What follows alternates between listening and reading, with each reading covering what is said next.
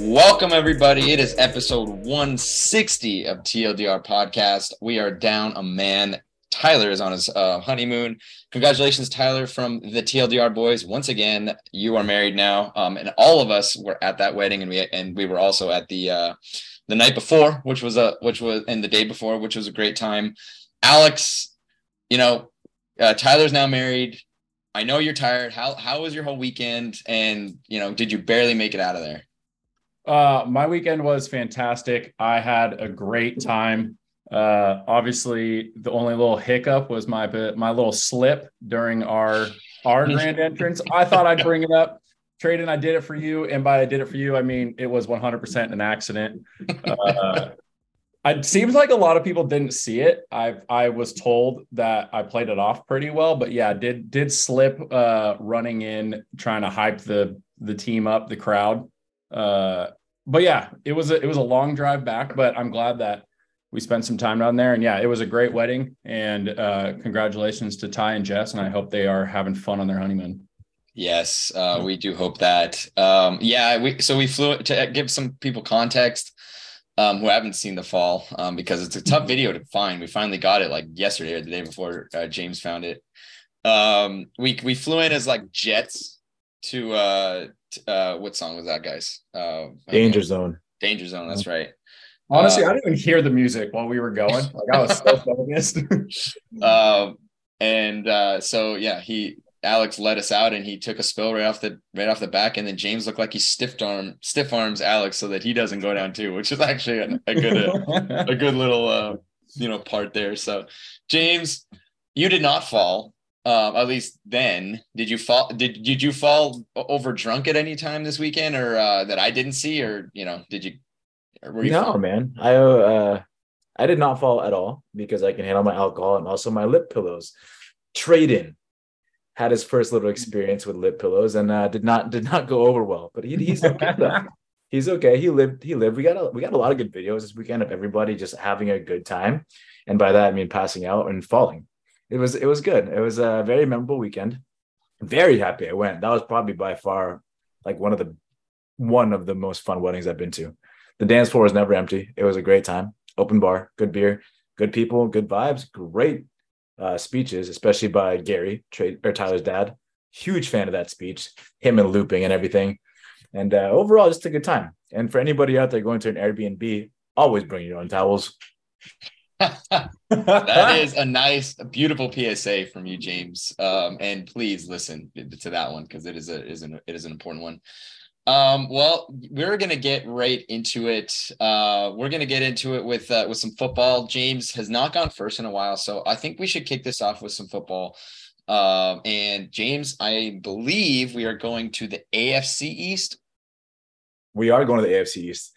I'm glad you know that, so you did the research on the right thing. But AFC East works out really well because Hard Knocks debuts tonight, which is Tuesday, and the Jets are on Hard Knocks. And we're going to talk about the Jets first. 7-10 last season. Lost defensive lineman Sheldon Rankings, and Nate Herbig. They gained Aaron Rodgers, obviously. Randall Cobb, Alan Lazard, McCole Harmon, center Connor McGovern, and safety Adrian Amos.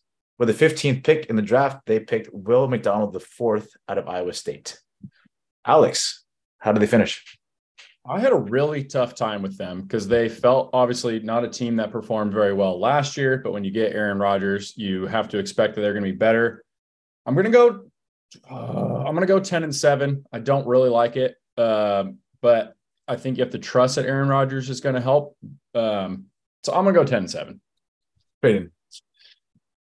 It was interesting because this Jets team was one of the better defensive teams. And I didn't really realize that until you actually dig into the numbers. Fourth fewest in points, yards per game in a league that, it just seems very interesting. It kind of came out of nowhere. And I just don't know that it's tough for that to be repeated. I do think that there's going to be some, offensive upside. I mean, definitely with Aaron Rodgers there. With Aaron Rodgers there, I think there's definitely going to be a positive in the offensive side. I just don't know where we're going to be at defensively. I have this team at 9 wins. Oh, 9 wins. Okay. I have him at 11, guys. Reason being, and listen, like they won 7 games last season, and their quarterback was Zach Wilson, who by far one of the worst quarterbacks in the league. And the fact that Brees Hall went injured after about 5 games, 7 games. I mean, come on, having Aaron Rodgers, having a healthy Brees Hall, that's going to give your offense some help there. And like Tradon said, that defense is good. When you have Robert Saleh, like being the defensive coordinator, being the head coach, you will always have a good defense. Moving to fantasy. Quarterback Aaron Rodgers, ADP 105, quarterback 12. He finished last season as quarterback 13 with a very bad cast of wide receivers in Green Bay. Alex, after always being a top 10 QB, why do you think he's going at 12 now that he has better wide receiver help? I mean, he has one better wide receiver. The rest are just the entire Packers core that went to New York. That's not Devontae Adams. So if it was Devontae Adams that went with him, I think everyone would feel a little bit different. I also just think it's his age. He doesn't run as much. And, obviously looking at, potentially the guys that are projected to be better ahead of him, they will run. He's 38 years old or something like that. Ton of funky leg injury. So, I mean, I could definitely see him squeaking into the top 10, but it doesn't feel like he should be ranked as a top 10 guy right now. I hear you.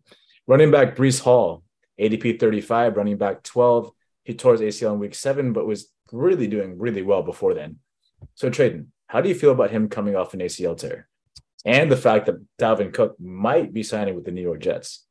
Yeah, it definitely gives you pause. I mean, we've had this conversation multiple times on this podcast. We don't think he's going to probably be 100% right off the bat. Even still after that recovery, it's a tough injury to come back from. And you have a better quarterback that that won't need to run the ball as much. If you have Dalvin Cook come to the Jets, it's almost like Brees Hall's positioning gets pushed back that much further. If you add in the fact that their throwing offense is going to be that much higher, this is a risky play. Okay, so do you like him at running back 12, or would you drop him farther than that? For me, he's dropped. So running back 12 is an RB1 in 12-team leagues. I mean, and an RB2 in others. I don't know. I think that's a little rich for my blood. Okay, cool. Moving on to wide receiver, Garrett Wilson, ADP 21, wide receiver 10. He had a tough QB situation that we mentioned earlier with Zach Wilson, but he still finished as wide receiver 21 on the season. Alex, with Rodgers as his QB, is he going to be a top 10 wide receiver at the end of the season? I'm going to say, I'm going to say yes. Looking at where he averaged, so he was averaging 17 and a half-ish points. There were a couple of times he got over 24 points, 3 games. And that's with some mixture of Zach Wilson, Joe Flacco, or Mike White. Not great. So I could see him coming up to number 7. So those averages, he would have been the 7th in 2022 with those big numbers. So yeah, I think you lock him in as a top 10, and just hope that he gets enough reps, even though there is that wide receiver room is, deep kind of. That's cool. Moving on to the New England Patriots, finished last season 8-9. They lost Nelson Aguilar, Damon Harris, Jacoby Myers, and Isaiah Wynn, but they did gain Juju, the dancing TikTok phenom, Mike Gesicki, and Riley Reif, not Riley Reid, for those who get your head out the gutter. With the 17th pick in the draft, they picked cornerback Christian Gonzalez out of Oregon. Tradon, how did they finish? Interesting. I think this team is going to be the bottom of their division. However, it's interesting because I think this is one of those teams that it's like they're probably going to be the worst team among all the divisions, and if that makes sense. I know it's kind of weird. I see 7 wins, but I see that because I just don't know what we're going to get out of Mac Jones. I think that it's good to bring back Bill O'Brien, an actual offensive coordinator. That's going to really help, I would think. The defense is always going to be good. I mean, a Bill Belichick team is always going to be good for, in my opinion, 7 wins at the very least. It just simply because the offense is that good. They were superb, and it's unfortunate because the offense was not there for support. You got to think there's going to be a little bit of support there, but Mac Jones still is a huge question mark for me. Alex. Yeah, I agree with everything Tradon just said. Of course, they picked a corner in the first round pick because that's what the Patriots do. I think we saw Mac Jones as a rookie thinking like, okay, he might be able to do this. And then we really saw him take a step back last year. The guys they lost, that's a fair amount of offensive firepower. They're not superstars, but Juju is not a superstar either. I'm going to go 7-10. If they were in the, AFC South, I'd probably go 10-7, but because they're in this division, they feel like a 7-10 team. I actually have them going 8-9. It has like that Mike Tomlin feel to it that you can't really bet that far against Bill Belichick. I'm not a fan of Mac Jones. Plain and simple. He's dirty. He is not that good. He's dirty.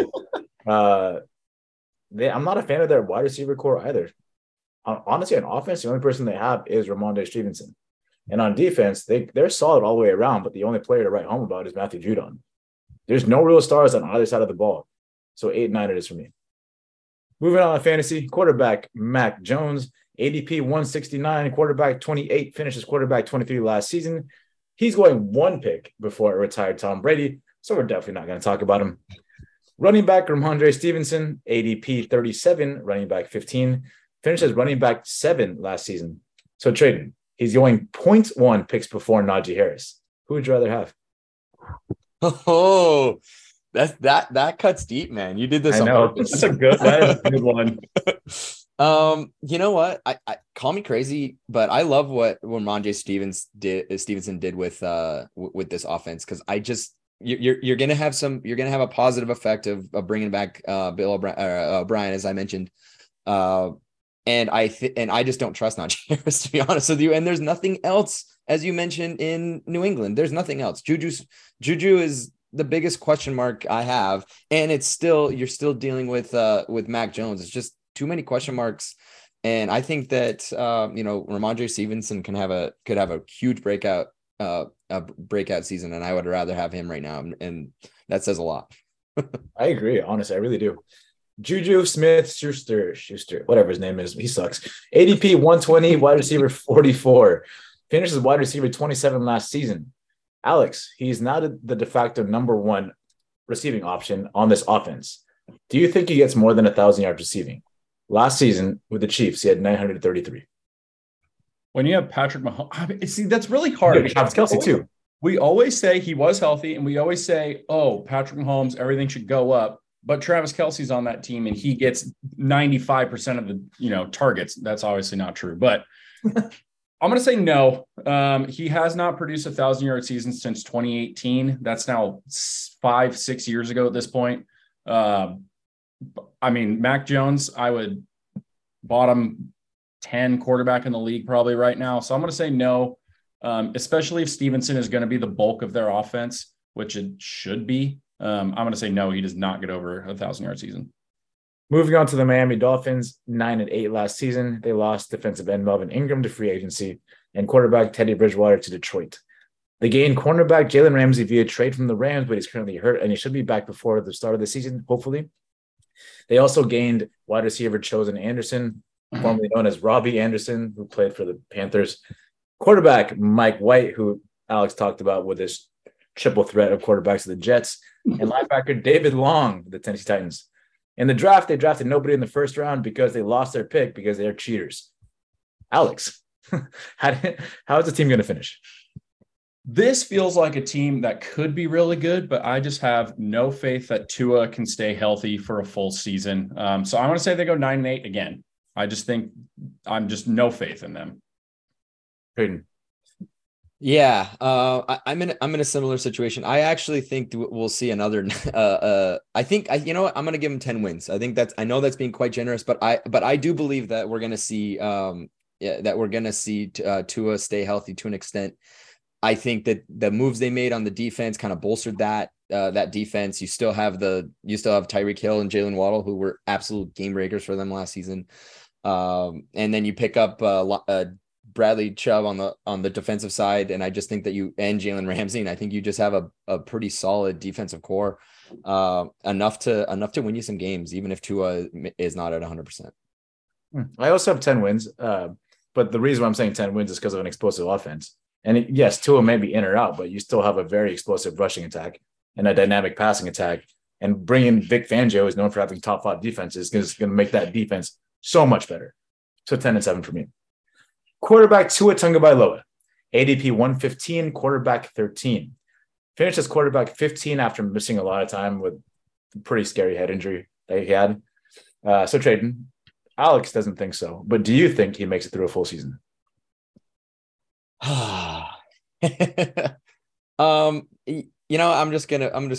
gonna go against Alex because this is what we do on this podcast. Yes. And I have no reason to say that. There's no reason to suggest that. Miami did not really manage him very well. I think they were a little stupid in how they handled him. So yes, I don't know why, but yes. I mean, one of you is going to be right at the end of the season. It's probably going to be Alex, but yes. One of you is going to be right. Moving on to the running back room, Jeff Wilson Jr., ADP 138, running back 40, and Raheem Mostert, ADP 143, running back 41. Alex, who would you rather have as a back-end insurance running back, Jeff Wilson Jr. or Raheem Mostert? I honestly have no idea. You got to pick one, bro. Yeah, I know. I'm getting there. They're so interchangeable in my mind. Maybe just because they were both Niners and now they're both Dolphins and they both seem to have spurts of greatness and then they're hurt. I'm going to go Mostert for no reason at all. I just think he played 16 games in 2022, so it seems like he was healthy. So let's just go Mostert. Very cool. I would have said Jeff Wilson Jr. because it would be different than you. So that's what we do in this podcast. It's a coin flip. That is what we do. Yeah. Wide receiver room. Tyreek Hill, ADP 8, wide receiver 4. Finishes wide receiver 2 last season. Jalen Waddle, ADP 24, wide receiver 11. Finishes wide receiver 8 last season. Tradon, this is a double question for you. Would you rather have Hill in the first or Waddle in the third? And whoever you pick, you have to have that same touchdown dance for the rest of your life. You can't celebrate any other way. Oh, then it's Jalen Waddle. It's not even a question. You're going to waddle around for the rest of your life? Yes. Okay. But yes, because we do all throughout the last football season, James, you and I were doing it. So I'm already halfway there. But Jalen Waddle in the third, like dropping in the third, I think is actually is solid. I mean, to give up Tyreek Hill, guys, that's tough. I mean, this is actually not an easy question, and that's obviously why you're asking it. I do like the value of Jalen Waddle at 3. But Tyreek Hill is going to be, he's going to be a top 5 drafted wide receiver in my opinion. So, I think getting Waddle in the third is still a pretty solid, is just good for the value. So you pick Waddle in the third over Tyreek in the first? Probably. Okay. There you go. Moving on to the Buffalo Bills, 13-3 last season. Yes, I know that means 16 games, but they didn't finish that game with Cincinnati. They lost linebacker Tremaine Edmonds, quarterback Case Keenum, running back Devin Singletary, and wide receiver Cole Beasley. But they did gain guard Connor McGovern, running back Damon Harris from New England, and defensive end Leonard Floyd from the Rams. With the 25th pick of the draft, they picked tight end Dalton Kincaid out of Utah. Tradon, how do they finish? The Buffalo Bills will end up with a 14-win season. The Buffalo Bills are incredible. And I just think that as long as you have Josh Allen, you're going to continue to be great. I do question their play. Like, this is a point where we look at a team like this and say, okay, I don't give a fuck how many games you win in the regular season. How are you going to perform in the playoffs? Because they've dropped 2 tough games in playoff situations the last 2 seasons. And the Buffalo Bills looked horrible last playoffs. So that's the biggest question mark for me. I don't have a problem with betting that they're going to get 14 wins. I mean, I know that's probably on the high side, but again, it's the Bills, and it seems like even when they have their stumbles, they still have an ability to overcome it, down the stretch. I think that's pretty safe. Alex, I have more at 12-5.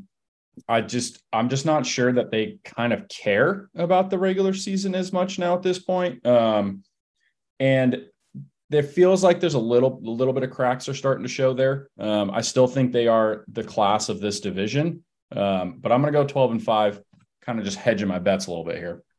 I agree with Alex. I got 12-5 as well. Josh Allen towards the back end of last season didn't look good. I think he had like 18 touchdowns to 10 interceptions, and that's not a good sign. And then it was hit the precipice when he didn't do well in the playoffs. And I'm really interested to see how this relationship between him and Diggs plays out.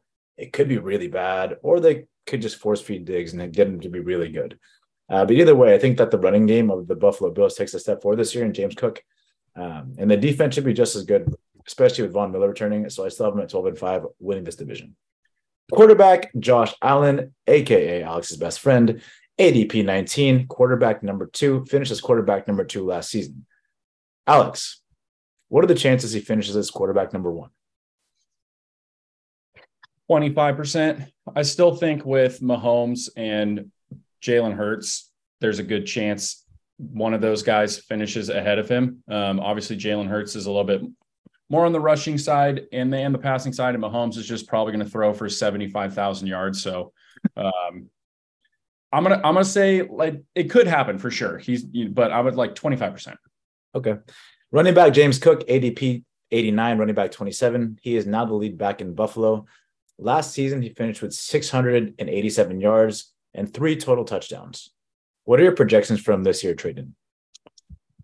I actually agree with you, James. I think he's going to take a step forward. I know that he didn't have the greatest start, but I think that we're going to see a little bit more of a dynamic offense, the use of the running game a little bit, because I think that they need to do that to be successful as a franchise, not necessarily in fantasy. So they are going to be looking for James Cook to cook a little bit more. So I'm going to say 800 yards. How many touchdowns did he get last season? 3. 2? 3. I think he's good for 5. Okay. That being said, he's currently going 0.1 picks after his brother Dalvin Cook, who doesn't have a team yet. Why do you think that is? He's going after Dalvin Cook. He's going after him, because it's Dalvin Cook. I mean, Dalvin Cook is kind of in that upper echelon anyway, and it's also the Buffalo Bills. Even though I say that there's going to be more of a dynamic offense, it's still not going to be like a typical offense where they have a fair share. It's going to be 75% throwing always. I agree. Okay. And then wide receiver Stephon Diggs, we just mentioned, and Tradon talked about how much the team was going to throw. ADP 13 and wide receiver 5, finished as wide receiver 4 last season. Will this be his 6th consecutive 1,000 plus yard receiving season? Alex? Yes, I still think, I know, James, you mentioned that there was, the reports about Diggs and Allen and little tension there.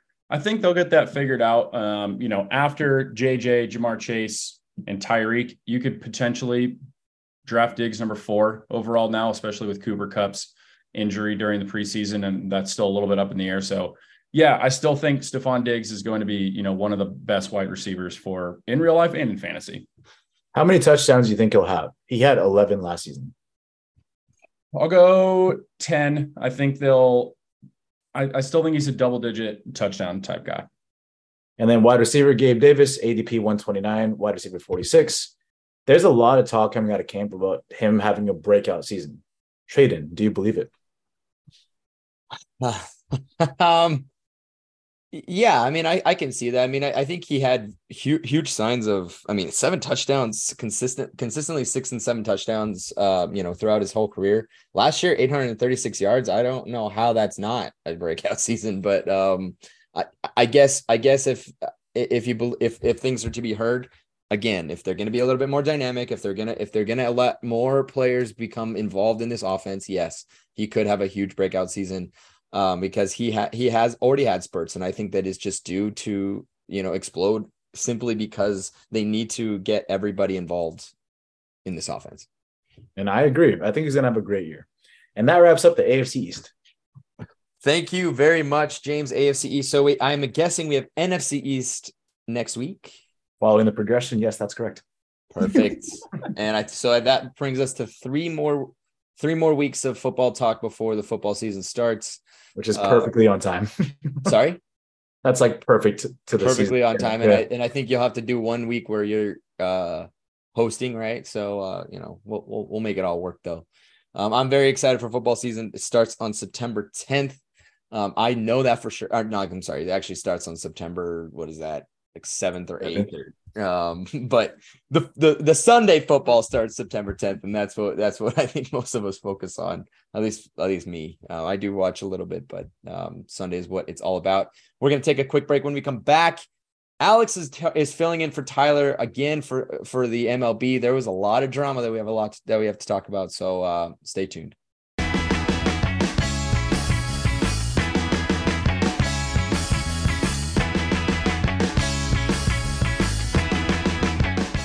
And we're back.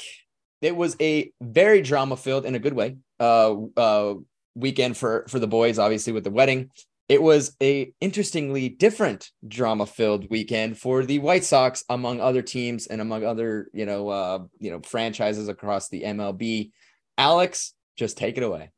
Yes, thank you. Speaking of drama, we have drama in our standings series picks. Tyler texted me them to keep track of them while on his honeymoon. So shout out to Tyler. I was not expecting him to do that. I would have just assumed we would have done it later, but here we are. At the standings for the week, I went 2-2. James also went 2-2. Tradon 1-3. Tyler 1-4. And I'm going to explain that in just a second. So the overall standings, I unfortunately really didn't make up any ground. I'm 7-9. Tradon, you join me down here at the 7-9 club. Jeff Fisher, here we at. You are 10-7, my guy, and Tyler drops to 9-9. And this is what I made. I texted Tyler this, and he said, "You're in charge for the week." And I was like, "Cool, I'm making this decision." The sweep that he picked, that team got swept. So what happened is the Blue Jays and the Red Sox. He picked the Red Sox to sweep, but the Blue Jays swept. So I'm giving him 2 L's for that. Just like you get an extra point if your team sweeps, you get another loss if your team gets swept that you picked to sweep. So I love that. That's good. Yeah. We did as a collective group, we did a really poor job on the Cubs Atlanta series. We all picked Atlanta and the Cubs took 2 out of 3. The Houston New York Yankees series was split. So I just gave everyone a W because this is a positive podcast. Blue Jays and Sox, we all fucked up. And then whatever the other one was, I can't remember, but doesn't matter. Okay, so speaking of the drama that Tradon was talking about, Cleveland Guardians, Chicago White Sox. One is just a franchise that needs to start all over in the White Sox. The Guardians are the Guardians. But if you haven't seen this, we had the first major fight in baseball this season. So Jose Ramirez hits a double, slides into second base. Tim Anderson, the shortstop for the White Sox, kind of holds the tag on him. And I'm assuming some other words must have been said. And then Jose Ramirez kind of pokes at him. And Jose Ramirez is a beefy boy, but he's short. And Tim Anderson is not that tall, but he's more wiry strong, I think. So Jose Ramirez kind of starts poking at him. And then Tim Anderson just throws his glove down and he's ready to go. They're full boxing. Tim Anderson throws 3 punches, somehow misses all of them. And then we get a Rougned Odor, Jose Bautista right hook from Jose Ramirez, and Tim Anderson is out. He falls down, he's out. The rest of the guys come in, and then the whole same shoving. Everyone calms down, some more shoving happens. Post this, Jose Ramirez, through an interpreter, pretty much says, Tim Anderson has been a little bitch this whole time. Tim Anderson's talking smack to rookies on the Guardians. We don't hear from Tim Anderson for a while. Then he tweets out a bunch of shit, and then he deletes some of it. Whole bunch of craziness is going on. But Tradon, we'll start with you since your sport kind of allows fighting. You can, technically do it, but you get in trouble. What did you think of this whole situation? And were you into it? So, if you were watching on YouTube, I have a background, and it's the fuck around, find out chart. This is the fuck around, find out chart that Tim Anderson took to heart. He fucked around with Ramirez, and I think that he kind of started the fight because he kind of has been kind of doing a lot of shit leading up to it. I mean, I know that he did something last year. He's kind of pouty when things don't go his way. He instead of a normal, sport, or athlete that makes mistakes, outwardly and tries to, think. And I think they try to, rectify that or get better the next time. No, he just complains about it and bitches about it. That's what he does.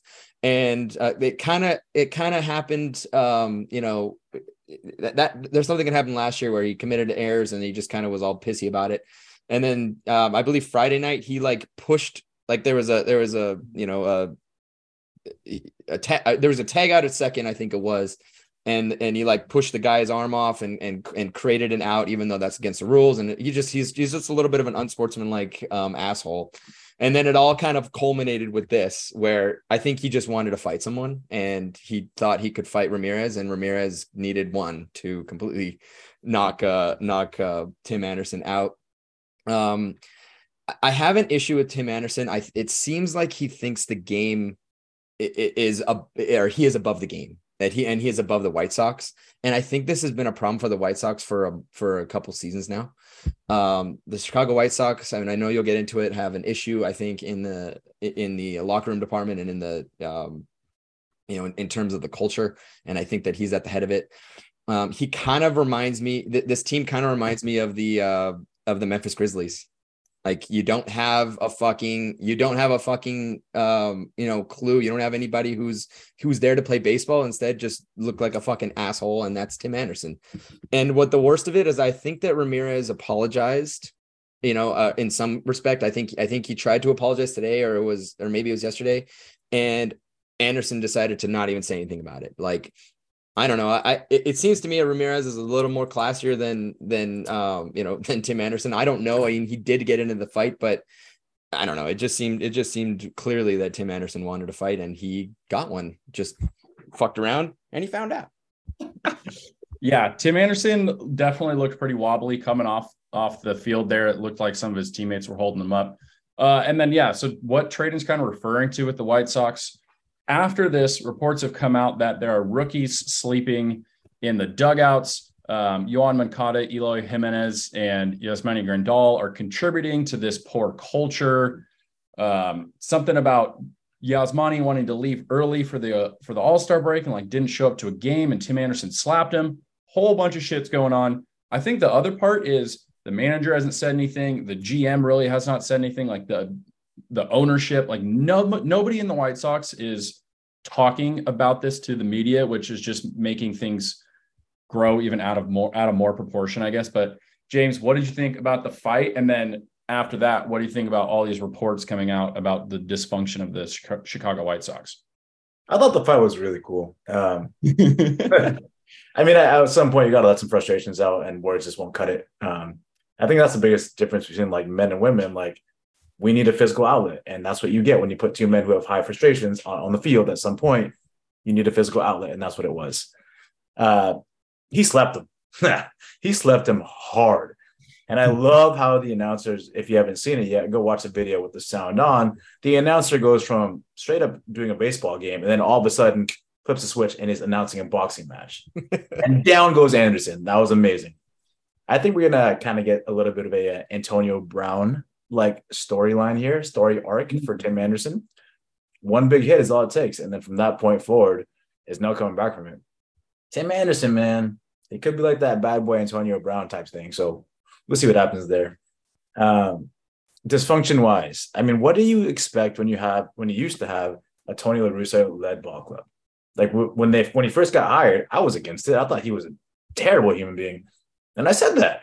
And look what you're getting. The same culture that Tony La Russa brought in is still there a year after Tony La Russa left, right? It's really hard to get rid of that, especially when you're bringing in some manager who hasn't really done much yet. And it's the same guys who are still there they're part of the La Russa era where they were mildly successful because that's what they were doing. And now they're going to continue doing what they've been doing. It's weird that the GM doesn't say anything, but then again, the GM might not know what's going on. Seems like a huge communication issue in White Sox land. And unless you get that fixed, you're not looking good.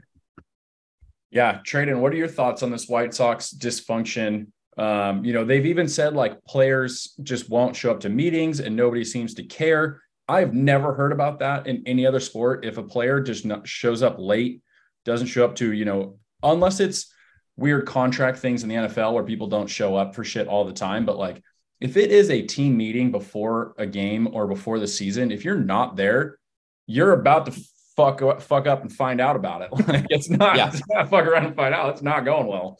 Yeah. It's just interesting with an organization this fully out of whack. And it's clearly going down the bad path. I mean, this is a very bad season, very not a memorable season. Anderson alone has just been so bad, and he's also it seems like he's also creating a lot of these issues. If players aren't showing up to team events and there's no ramifications, what do you expect? What do you expect than this? I know that this is a little hyperbolic, but if I'm the White Sox, I'm sending every single AAA player that even has a glimpse of hope to play in this league, and I would replace every single major league player on that team because they're already have enough forgettable seasons. So who cares? Give the guys that actually are working their ass off to actually make it to the major leagues. Show that they can fix a culture and they can play baseball. Are they going to lose games? Of course they are. And they would get pumped. And you know what? At least you have men and adults playing in those positions and not childish idiots that are only there to cut a paycheck, which is weird because they're an athlete of a professional baseball league, and something needs to change culture wise, and if you're not going to hold people accountable, this is what you get. So I as far as I'm concerned, they reap what they sow. Yeah, the White Sox are a very strange organization because they've been bad. So they won the World Series in 2005. It's been 18 years since then. They've made the playoffs 3 times. They're generally fall in the bottom part of an American League Central that's terrible. So they need to clean house. They need to start all over. I don't know if that means trading or releasing anyone that has any sort of value, but you're right. Like Tim Anderson, like what sort of value does he have right now? It's nothing, like no trade value. So they got to figure it out. We're going to move on to some other things. I have not determined this with Tyler yet, but as we spoke about on this podcast, nothing matters in baseball until we get to Tradon's wedding anniversary. I feel like for the playoffs, it starts getting real with Tyler's wedding anniversary. I like that. I like that a lot. We will have to see how Tyler feels about it when he gets it. But the next 2 things, both wild cards are kind of wild right now. So let's start in the National League. We'll start with the positives because I think there's some negatives coming for the boys in just a little bit. So in the National League, the Central is definitely still up for debate between the Milwaukee Brewers and the Cincinnati Reds. Kind of feels like the Dodgers and the Braves are starting to pull away in their respective divisions. But between the Phillies, the Giants, the Reds, the Cubs, who've really come back on, the Marlins, and I guess we'll say the Diamondbacks, who are only 2 out, 3 of those teams are going to make it. 3 of them aren't. James, we'll go to you. So it's kind of similar to, like, who do you feel the most confident in? Or is there a specific team you want to talk about? Do you want to call any one of those teams dead? You can do that too. So what are your thoughts on just the NL wildcard and what is going on in that craziness right now? I think the Diamondbacks are dead. Okay. They're too far gone. They had their success early on in the season, and it's really fallen apart, and they can't find any momentum to go forward there. The ones I'm most confident in is the Phillies. And I've been riding on this Phillies train all season long. Like when they were bad, I was like, they'll get there, right? They're built to contend. They're built to make a push in the playoffs. They're just having a slow start, and that's what's happening. They had a slow start. They're picking up ground right now. They're 3 games up, I believe, as it stands today. Like they have a cushion. I'm pretty confident in their skills and their abilities to make this push. I'm also pretty confident with the Giants. As weird as it is to say, because earlier on, I wasn't confident at all. I thought they were pretenders. I thought they were not making a push. They haven't built the contending team, but they surprised me. They have great players on both sides of the ball. They have Webb, who's a very good pitcher that I saw last night. It's hard to argue against it. Again, another three game cushion. And the one thing I'm going to double down on is the Cubs being bad. As right. Dumb as that sounds right now. I said it last week, and I'm going to say it again, and I'm going to continue going on it because this is not something I'm going to let go. But I don't think the Cubs will make it. Okay. Interesting. Tradon, what about you? Any teams that you're feeling confident in? Any teams that you want to declare dead or any somewhere in the middle? Yeah. So I think Philadelphia and San Francisco are in a great position. San Francisco looks like a great ball team to watch. I mean, they're fun. I've watched them a lot more than I've watched the Angels because we have actually access to those games, and they just seem to be in every single baseball game every night. Whether they're behind and then they make a push at the end, I know that that's not always sustainable in the playoffs, but they're always competing, and they continue to do that. James, you're wrong. Chicago's going to make it. They have a 66 run differential. That's miles better than the Cincinnati Reds, miles better than Miami, and miles better than Arizona. That means something to me. That means that they actually can stop runs, and at least they can produce. I mean, they're not winning games. You know, they're not getting blown out. I guess we'll say that. I don't know how you can't look at that and just have some faith in some respect. Yeah, they're a game behind. I'm questioning the Cincinnati Reds at this point. I think that you start to see the teams that have had generated that negative differential. You see it in hockey, you see it in baseball, you see it across. That really starts to emerge now. Like as soon as Tyler's anniversary occurs in baseball, you'll start to see that kind of occur. Chicago's starting to get that back. And I think that they're going to squeak in. It's not going to be pretty, but they're going to squeak in. They're a game behind. And I just like their chances right now. Yeah. With baseball and similar to hockey, the run differential or goal differential is usually a big, stat to look at to see how good a team is. I mean, if you look at the two, what I think we can all agree are the two best teams in the National League right now, the Braves and the Dodgers, they're both plus 100. Yes. Brewers +3, the Reds -26. I mean, the Cubs have a better run differential than the Giants and the Phillies combined. So I'm going to go out on a limb. The Chicago Cubs are going to win the National League Central. They're going to jump. They're only 2.5 back in that division. The Cincinnati Reds are falling a little bit. I think that pitching is finally starting to kind of crumble a little bit. They're 3-7 in their last 10. I think they got swept or lost a series to the Nationals over the weekend. The Cubs are playing well. I don't know what's going on. Maybe it's some weird Chicago magic. They're drinking all that Malort or whatever the hell it's called. But I'm going Cubs are going to win the division. And I'm going to say both Arizona and Miami I think Arizona's for sure dead. I think Miami's got like a tiny, like on TV where there's one little pulse. That's it. But similar to Arizona, we thought Miami, it was a great story. We really thought they were going to be able to make it. And now they're just that. I think that offense is kind of falling apart. But switching over into the American League, a lot of these divisions are still up for grabs for sure. But specifically, I want to talk about the 4 teams currently out of the playoff spot in the wild card race that, when I texted this to the boys, I thought had a chance. So, we'll start with the Angels first. You guys have been at some games recently. They lost all those games. They've lost 7 in a row after all the things we talked about with Shohei and their trade deadline, yada, yada, yada. Since August has started, they have not won a single game. Tradon, are the Angels officially dead? They're 8. Yes. They're 8 back in the wild card, and I don't know how many in their division. Probably a lot. They are done. Losing 7 in a row since the trade deadline. I mean, even if you win half of those, you're just behind Seattle, and you actually have a puncher's chance. You have no chance here. You have to jump 4 other teams, let alone just make up the difference. Like, that's the thing, guys. That's what we have to remember is the Yankees are still going to be pushing. The Boston's going to be pushing, and we'll get to it. The team that I think actually has the best chance that I didn't at the trade deadline that I thought was nothing. It completely flipped. It's so unfortunate, but they're dead. All right, James, as an Angels fan, they dead? Yeah, I can't say yes.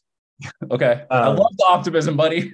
Yeah, I mean, you guys can tell, but just listen to the podcast, but I'm very different with Tradon and the fact that I'm very optimistic when it comes to my teams.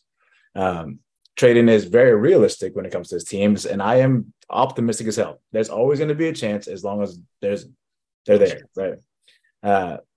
The one thing that I keep thinking about is the amount of players that they have on IL. There is $104 million of this year's salary sitting in IL right now. With that is Trout. With that is Rendon, Neto, Ohapi, Canning. These are all players that haven't played in a while, but are big names and can help this team out. In years past, the Angels would just lay down because they had nothing else to fight for. But you got to show if you want to keep showing your team, you got to show them that you're going to at least be competitive. That you, even if you don't make that wild card, make a push to play some meaningful baseball. So at the end in September, like you're still trying to make that wild card push instead of being eliminated late August. Like having that, giving them something to look forward to and to work for, is something that you need to do to show Shohei you're gonna make a push and be competitive in the future. And the fact that even the front office made all these moves in years past, they would have made these moves. They would have sold everybody, and then the feeling in the clubhouse to be way down, like, oh, we're supposed to lose now. But they made these moves, and I think eventually this team will catch fire at some point. And that I think that's going to happen when Trout and Rendon, like when people start coming back. When that happens, you get new energy and new blood into the clubhouse, and you're going to catch fire. As easily as you lost 7 games, you could probably win 7 games. Momentum is a fickle beast, and it happens really often in baseball. Like in hockey, Tradon says momentum means nothing, but in baseball, momentum is everything. Momentum is huge in baseball. And so if you can string together 2 or 3 wins, take an L. The next time you string together 4 or 5 wins, take an L. You're doing the right things. If you win more games than you lose, and in this case, then Angels have to go 35-13 over the next to the rest of the season to get to 90 wins, which is looking like the cutoff to the wild card, then they have a chance. And it's still possible that they do that. So yes, I'm not saying that they're dead yet. Okay, what percentage chance do you have that they make the playoffs? 22. Holy crap. Wow. I would have gone like 0.5. Yeah. I love that though. I mean, I love the optimism. Just looking at the rest of that lineup that's not named Shohei Ohtani, it's not been very good. So yeah, you're going to need Trout and Rendon to come back sooner rather than later. You expect Trout to be good. Honestly, Anthony Rendon feels like a lost cause at this point. But okay, then the other 3 teams, like Tradon kind of mentioned. So looking at the standings, it feels like the 2 Texas teams are making the playoffs one way or the other. Either Minnesota or Cleveland is going to win their division, and whichever one of them doesn't is going to miss out. And then Baltimore and Tampa, seems like those 2 are pretty much locked in. So the other kind of 4 teams then that we're discussing, the last team in that wild card spot, the Toronto Blue Jays, are currently 3 up on the Mariners, who have been making a push. They've won 5 in a row, 8-2 over the last 10. The Red Sox, who then just got swept by those same Toronto Blue Jays, are 5 back. The Yankees are 5.5 back. So Tradon, you kind of already mentioned it. But, do you think one of those 3 teams could potentially make a run and squeak into that last spot? Yeah. I think Boston and New York are done. Okay. I mean, I if I'm being realistic about the Angels, then if I think that Boston and New York, then that's why I think the Angels are just done. But I think Boston and New York are actually out of it. Not that I don't think there's not a chance, because I think there's not even a 25% chance. There's maybe a 5% chance for each of them right now. The only team that truly has a chance, and it is at 28% in my opinion, and that's Seattle. Okay. But even then, Toronto's looking much better. They're looking like they've kind of, settled down a little bit. I know that there's a little bit of noise, but they're 6-4 in the last 10, won the last 4. They're looking a lot better. And, that I haven't looked at their schedule, but I think their schedule is going to be quite solid. And on the other side, I think Houston's just too far ahead. I know they're half a game ahead of the cutoff, which is where Toronto's at. It's just Houston. I mean, they went all in, and it's Houston. Like, anybody who thinks that they're gonna fall out now are dead wrong. And Tampa's just too far up. So Seattle seems like the team that can maybe make the push, but I'm gonna tip my hat. I think Toronto's gonna clinch barely. And again, 7. At the trade deadline, Toronto was the team that that we needed to beat James. That's the team we were chasing down. I think that they've stabilized. Okay.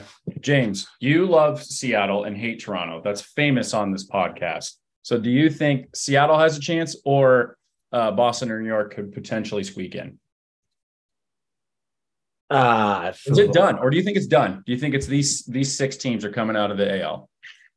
Well, you gave your Angels a 22% chance. Yeah. So if it's not the Angels making it into that last wild card spot, it's going to be whatever's set right now. Okay. I don't think. I mean, like, yeah, the Mariners have a little bit of a stretch there where they play some bad teams, mainly the White Sox, the Mets. But other than that, they're playing the Stros, they're playing the Orioles, they're playing Tampa Bay, the Dodgers, the Rangers. They end the season with a 3-game against the Rangers, a 3-game against the Astros, and a 4-game against the Rangers. That's brutal. That's going to be a tough way to end your season, man. Like, you got to, if you're even close, you got to win the majority of those games. And I don't think those other teams are going to let you just walk over and win it. That's tough. So if it's not the Angels making that 3rd wild card spot, it's whatever's set right now. I kind of agree. I think it's the Mariners that only realistically have a shot. So looking at the Fangraphs percentages, the Mariners have a 26.8% chance. The Angels, 1.5% whole chance to make the playoffs. Hey, you were close to 2. Yeah, there you go. And both the Yankees and the Red Sox are under 12%. So it seems like it's almost already set, which is so boring for it being the first week of August, but that race looked like it was going to be a lot better, and I'm a little disappointed in it. I hope some of these teams make runs, but Tradon, that is all I got this week for my ODAMs, since Tyler isn't here. Yes, thank you very much for filling in.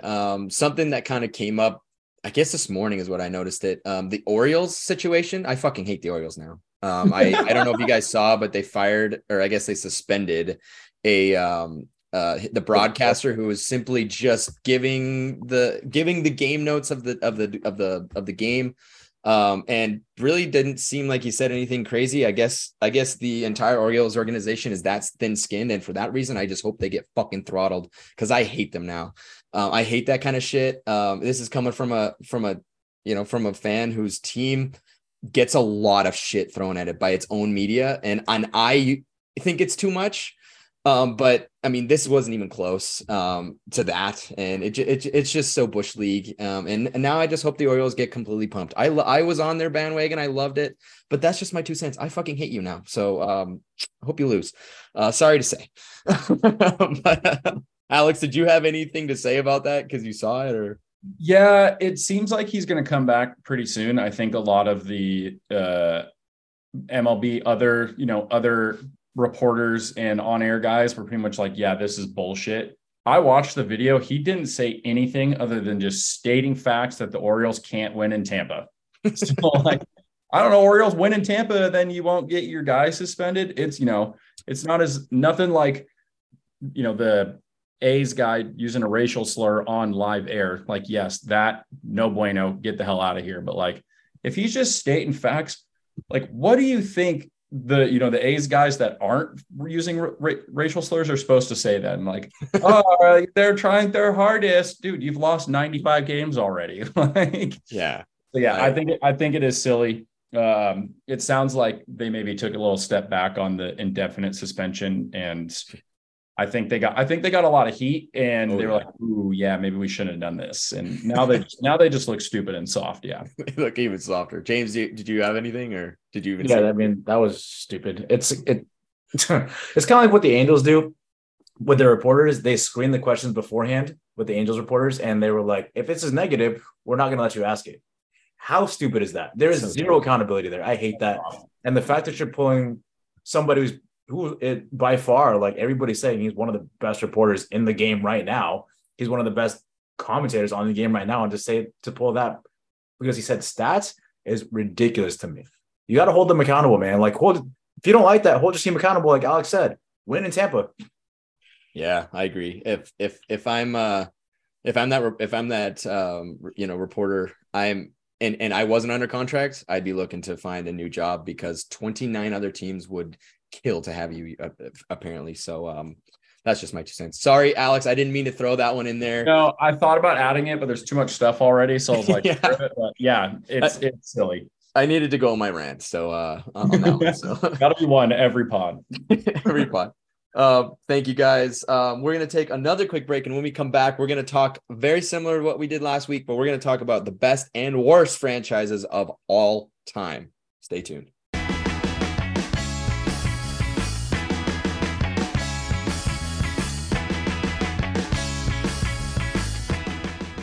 And we're back in honor of Tyler, who actually last week did what we're doing this week. I'm like, why don't we talk about the best and worst franchises? Last week we looked at the best teams in history, but now we're just going to look at the entire franchise as a whole. I know that many of these, especially on the best side, are going to be kind of obvious. I think, and I know that the guys probably have honorable mentions or have another team in their back pocket just in case. Or if not, then, oh, well, I have that. I have that covered. So why don't we start let's start in the NBA. We'll start in the NBA. James, why don't we start with you? What is the greatest NBA franchise of all time? In my opinion, it's the Lakers. They have so many eras of dominance, right? You have the Showtime era. You have the Kobe Shaq era. You have the Kobe Powell era. You have the LeBron era now, who is not really dominant, but he won a championship. It's like all these eras define the game in one way or another. And there's also, like, if you take like the top 50 players who've ever played basketball and like look at the Hall of Fame, that's a lot of those players had played on the Lakers at one point. Kareem, Magic, Wilt, Kobe, Shaq, just to name, like, that's a top 10 right there. Mm-hmm. And they all played for the Lakers. That's the best franchise. Yeah, I mean, I think everybody agrees the Lakers are a top, probably two in the top two, and you can like that. That's just this guy who doesn't know anything about basketball. Alex, I know that's probably your pick, but maybe it's not. Maybe you have a different thought. No, it's the Lakers. They're tied for the most amount of rings. They have the most appearances, and like James said, it's all spread out. He didn't even mention like Jerry West, Elgin Baylor, Wilt Chamberlain. So like. They are the all-time. And I think what defines them over the Celtics, who I think everyone can agree then would be the second, is all of the rings, like James mentioned, are spread out. It's not all where the Celtics have won 10 in a row in the 1950s and then have won one in the last 30 years, where the Lakers have obviously then now spread theirs out. So I think you can give the Celtics an honorable mention, but it is the Lakers. And in my opinion, that's pretty simple. Yeah. I think that's probably the truth. I mean, I think the Celtics are probably the next second one. And my honorable mention is going to kind of come out of left field. No, it's not the Warriors. I'm not going to be that guy. It's not even the Bulls, who I think, who I really cherish, but it's the Spurs. It's the San Antonio Spurs. I can see that. I think they've just been kind of that low key great franchise that is always, that at least until recently, has been just consistently great. They've had, Tim Duncan, Tony Parker, Manu Ginobili. These are guys that are, Hall of Famers, fantastic players. And they have always just been good, consecutively. And they just have a combination of, great players, unique style. Greg Popovich, that all is duty is from you, man. I just think the San Antonio Spurs are, kind of slept on in this, maybe they're not, but I think in terms of the greatest franchises, I think they're maybe a little slept on now because of their recent play has not been that great, but they just got the next coming of Jesus. So we'll see if let's see if he can bring them back to stardom. Alex, I'm going to flip it right back to you. We're staying with the NBA. On the flip side, Who is fucking terrible? Yeah, so I did have a little bit of trouble with this one. There are definitely a couple of teams I had in mind, but I'm going with any team that makes their home in Charlotte. So either the Bobcats or the Hornets. They are just perpetually bad. And like we talked about a couple of weeks ago, for the last decade and a half, you have been owned by the greatest basketball player of all time, and you can't get it figured out. When you think of great Bobcats and Hornets players, the first people that come to mind are Kemba Walker, Al Jefferson, Emeka Okafor. That's not the answer. That is not the answer. Charlotte, figure it out. Your team left. They came back. It's a mess. Yeah, they're one of the teams. They've had zero NBA championships, zero NBA finals appearances. Just not great, just not good at all. And they've been to the playoffs 10 times, and most of those happened 25 years ago before while we were still very, very young. So, James, who's your pick? If it's not the same, who do you got? I just want to say Emeka Okafor. That is a throwback. Yeah. My pick, Memphis Grizzlies. It could be Okay. some recency bias because I just hate the Memphis Grizzlies, but they haven't done anything of note ever, really. Like, they used to just trade away their star players, like Pau Gasol, Marc Gasol, Zach Randolph. They were always sellers, and they never had a good franchise piece because they were never competitive. Let's be real. They were finally competitive this last year, but they kind of just blew it up because of poor leadership and just terrible people all around. Like, they were letting the early success of not winning a championship get to their head. And that's going to continue carrying on. The Memphis Grizzlies are going to suck. Yeah, I'm not shocked that you picked that team because, I agree with you. That's definitely the case. I have two, and then they're not the same two. So it's just a shit parade on the bottom tier of the NBA. My number one is the Minnesota Timberwolves. An all-time record of or a percentage of 40%. They've only won 40% of all their games of all time, which is ridiculous. They've existed since 89-90 and have only won 2 playoff series in their entire history, which is just terrible. Yeah, they had Kevin Garnett, Kevin Love, and Karl Anthony Towns, but beyond that, what else is there to celebrate about the Minnesota Timberwolves? They've just been terrible. My other one, and I'm sorry, this I should not be doing this because we are a TLDR podcast and we love this team because we love Eric, but it's the Los Angeles Clippers, man. Like, I'm sorry. I don't mean to be an asshole, but again, an all-time record of 42%. That's horrible. The problem that I have is that they've gone through this horrible period of being, not being able to make the playoffs. And now that they are making playoffs, they're not doing anything with it. They're not able to reach the potential that I think that they need to. And I don't know what it is, but that's just a recipe for not a great franchise. I mean, if I know they live in the shadow of the LA Lakers, and maybe their new arena is going to help them kind of get out of that shadow and solidify themselves. But something needs to change because we need to see some success. Otherwise, it's 50 years, guys. 50 years and no NBA titles. That's just not great for a franchise like that, especially in Los Angeles. So. Sorry, Eric. I don't mean to be ass, but here we are. Let's move over to the MLB. Again, I don't know where we're going to go with this. I think there's one obvious one, but maybe you guys have something different. Alex, you baseball guy, what do you got? Yeah, it's the Yankees. It's similar to the Lakers, just dominance over the years.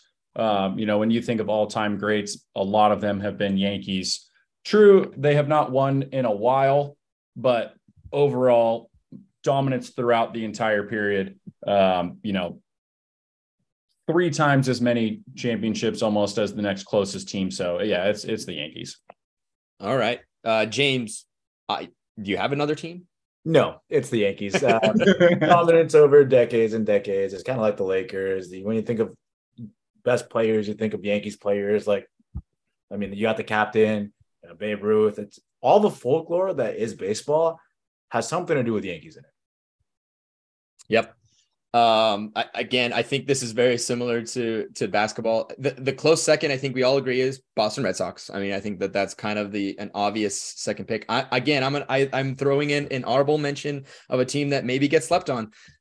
And this is the best franchise probably in the NL, and that's the St. Louis Cardinals consistently. They've just been all around consistent since the 2000s.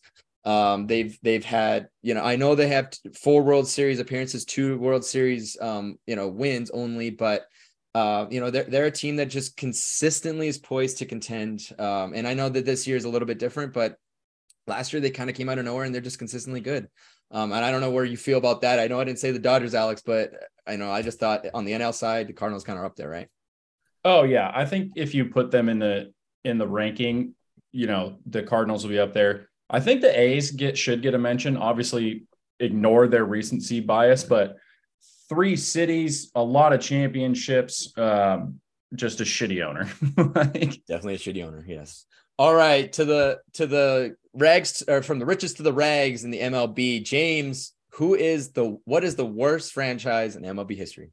I am really excited for this one. My pick is the Seattle Mariners. Yeah. I mean, they've never made it to the World Series. They have 5 playoff appearances. They were founded in 1977, and it took them 21 years to make their first playoff appearance. That sucks. Mariners suck.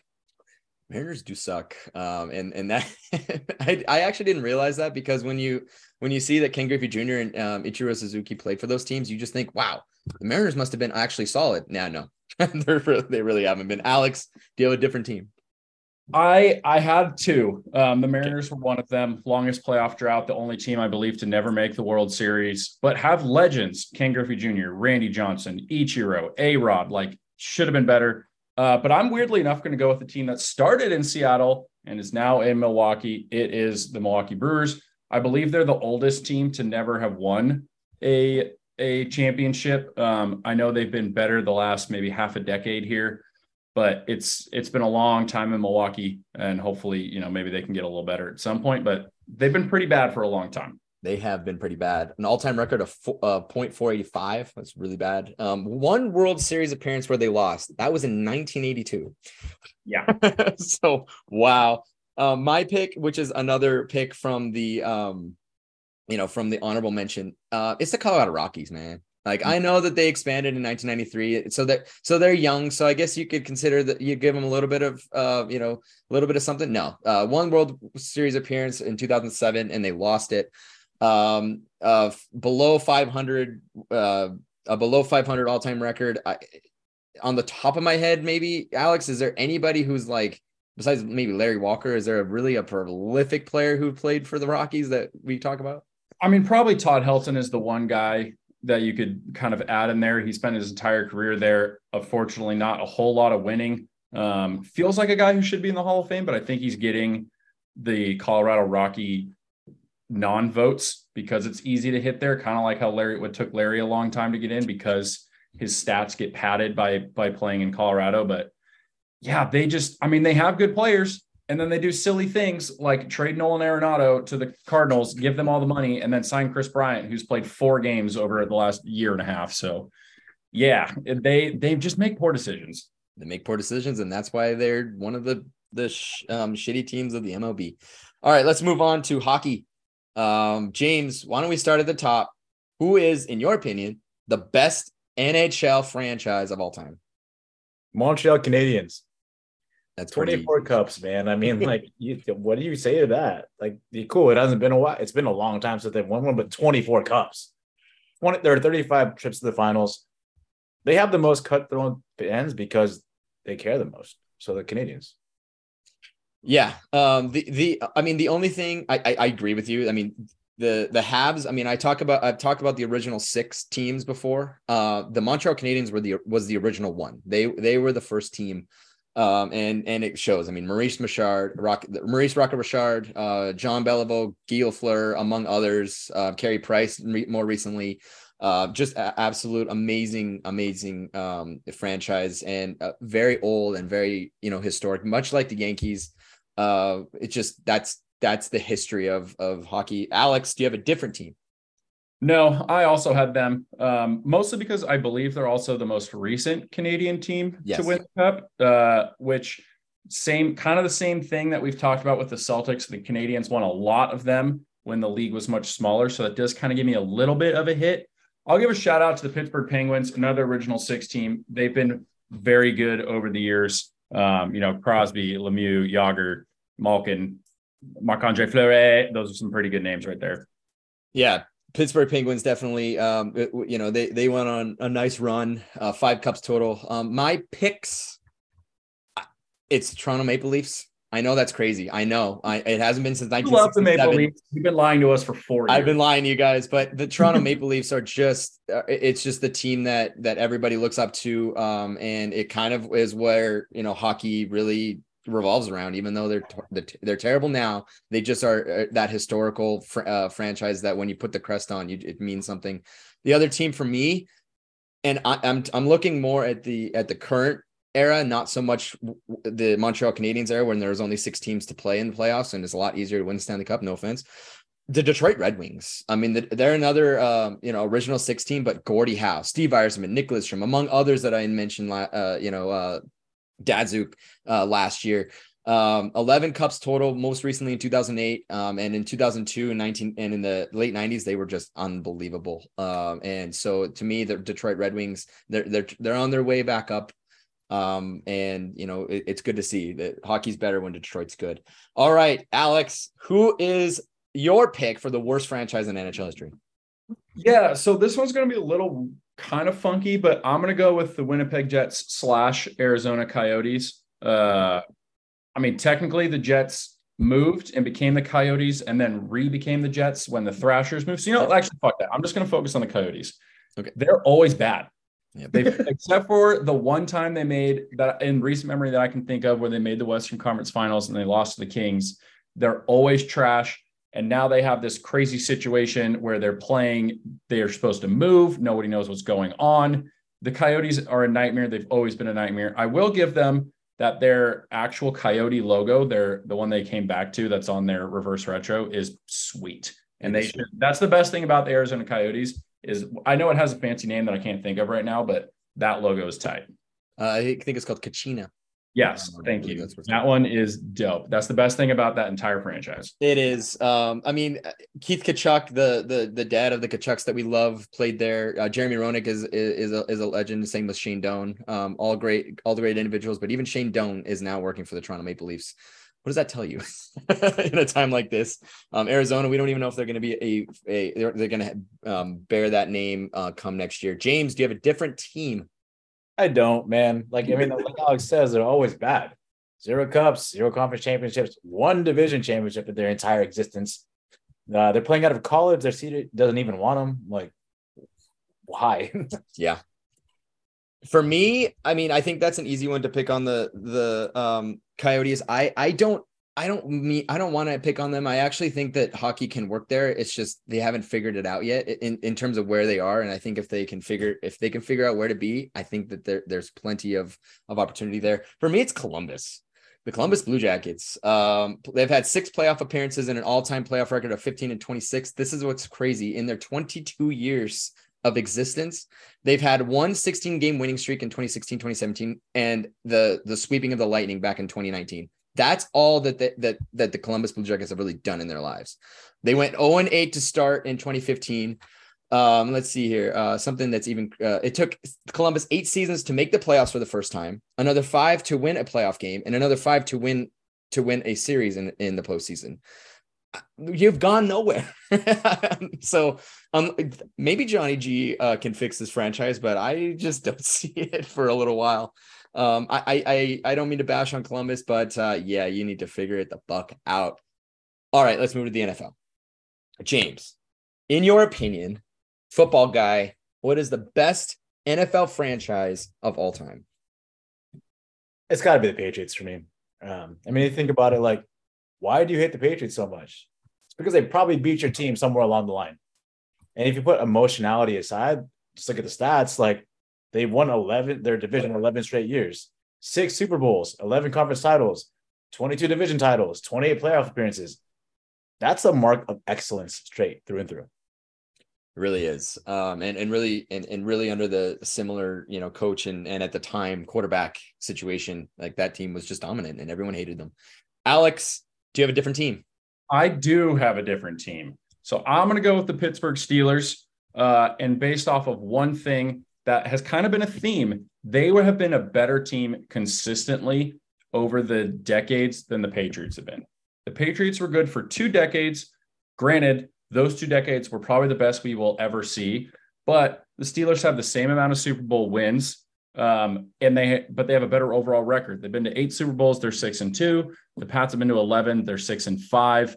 The Steelers, you think of Bill Cowher and Mike Tomlin as great head coaches, Ben Roethlisberger, Terry Bradshaw, all these guys.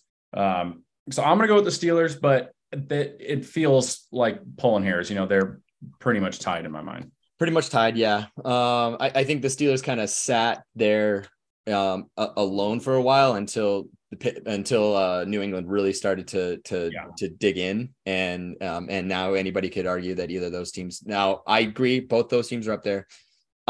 This is a homer pick, but it's true. The San Francisco 49ers are my honorable mention here. And 11 Final Fours, 5 Super Bowl wins, 27 playoff appearances. And I think it more so has to do with the earlier, like the 1981, 1997, string of success. They won 5 Super Bowls in that span of 14 years, 4 more NFC Championship games within that mix. That's the closest thing we've seen to that Patriots run. So we could argue that, they should be up in the top 3, top 4. And obviously the Dallas Cowboys are in there, but no one loves everyone hates the Cowboys. So I guess we could do another one and like, what's the most hated franchises? We're not going to do that, but definitely Dallas Cowboys are up there. Any other honorable mentions, James, off the top of your head? I mean, those 3 are pretty much it, man. Yeah. The other one would be the Green Bay Packers, maybe, but it's just because it's the Green Bay Packers and they're just Lombardi. That's what you think of. Yep. All right. That's all that wraps up my segment, and that wraps up the worst. Yeah, bro. What about worst? Worst. Oh, yeah. I completely forgot. We gotta shit on some. I'm sorry. There's no bad teams in the NFL. It's the best. No, everyone's good. No. Okay. You know what, Alex? I'm sorry. What is the shittiest? And we're gonna end up on a bad note. What's the shittiest NFL franchise of all time? Yeah, it's the Detroit Lions. As much as we just hyped up the Lions last week, they have 1 playoff win since 1957. That's bad. That's not good. Yep. I looked it up earlier and I really should have written it down, but their playoff record is atrocious. So yeah, I'm going with the Lions, but I did say that they are going to win a playoff game this year. So they will have 2 playoffs wins since 1957 as of like January this year. Okay, I love that. James, do you have a different team? I do. I actually have the Houston Texans. Yeah. Houston Texans are bad too. Who wants to play for them? Nobody. I mean, it may change now that DeMeco Ryans is head coach, but they're pretty much just known for having terrible ownership. The Deshaun Watson cover-up was pretty bad. There's no way to sugarcoat that one. And if JJ Watt, who is one of the greatest people ever, wants to leave Houston and play somewhere else, that says a lot. That speaks volumes. They also haven't won anything. They've been to the playoffs 6 times, and they think they've only won like 4 games or something. And the worst part about it is they play in the biggest football state in America, and they're this bad.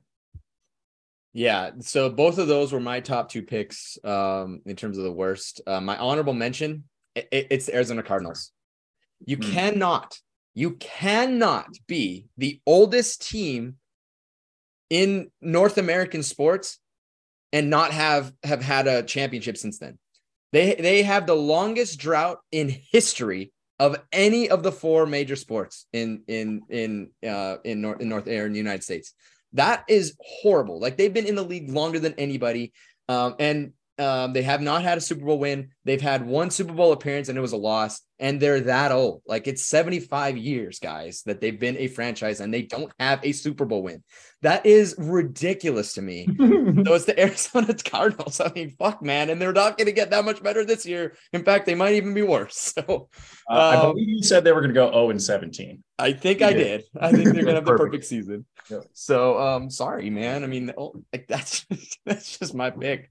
At least the Texans have not been around for that long, or they're a little bit easier. They're not as bad. So that is all I have. So that is all we have this week. Sorry, I missed I almost missed the worst franchises. We really hope you guys enjoyed this week. I think next week we have Tyler back, or is he still in France? I think he should be back. I think he should be back. So it'll be a surprise for all of us. We'll be full strength hopefully next week.